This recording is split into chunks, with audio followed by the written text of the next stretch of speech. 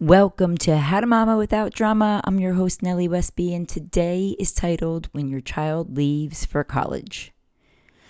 18 years did not feel enough for me. A crib was bought, Christmas trees were put up every year, the rocking chair years were never long enough, and the days passed uncounted until this moment. As parents, we have now invested nearly 2 decades of our finances, time, and love into this young individual, so it's natural to have a wide range of emotions about the process.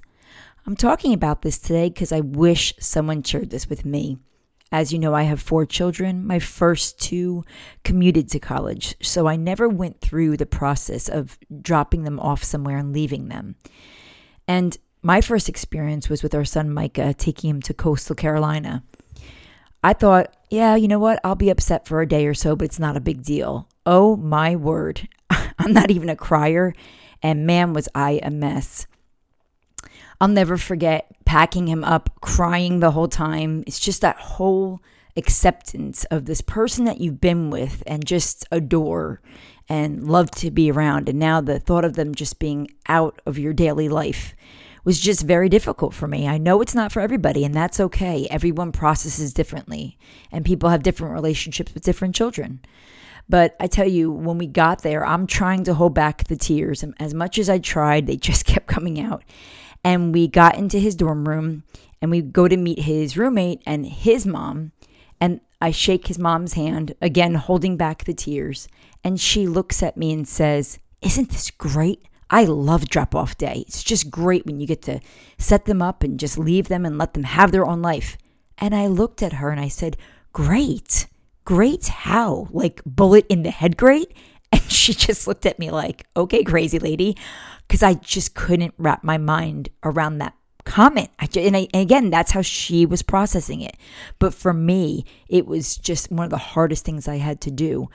And as we're setting up the dorm and unpacking, he's like, "Mom, would you mind putting my sheets on?" And he hands me the bed sheets. And I go to put him on his bed. And I don't know why, but all of a sudden I just thought about his choo-choo train bed sheets from when he was 4. He loved them so much and would be excited when they came out of the wash because he loved trucks and trains. And that's all I could think of is putting that bed sheet on to leave him for college was the choo-choo train sheet. And I just started crying all over again. I was like, what is wrong with me? And again, nobody prepared me for this. It was my first experience. So I'm sharing it today, hoping that I can encourage somebody else, that we are called to raise our children to move into the future without us in gladness. But the truth is, letting go of our kids is really, really hard. Please know that you're not really letting go fully. Your role has just shifted. And I wish someone had said this because it's so true. It's just a different phase of life you're stepping into.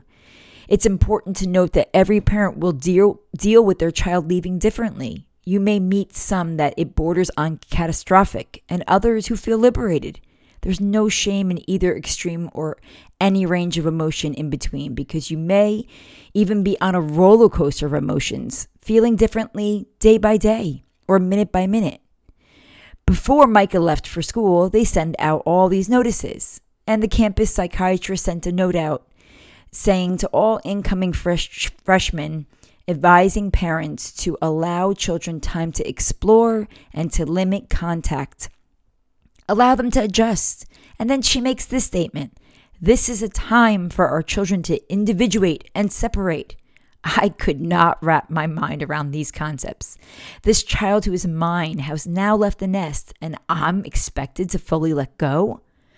But you know, as we pulled away in our empty car that day, I was reminded in my spirit, the truth is my kids are not mine. They're God's first.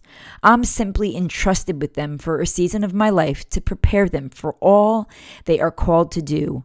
The end of childhood is the start of adult relationships between parents and their children, and this is rewarding in its own way, I promise. I say to my kids all the time, I sit and watch them now from a range of 18 to 24 years old, and I'm in amazement. They're their own individual beings with thoughts of politics, beliefs, religion, raising children. Even though they don't have any yet, they have their own mindset. And it is the coolest thing ever to enter that stage where you can just see how they think.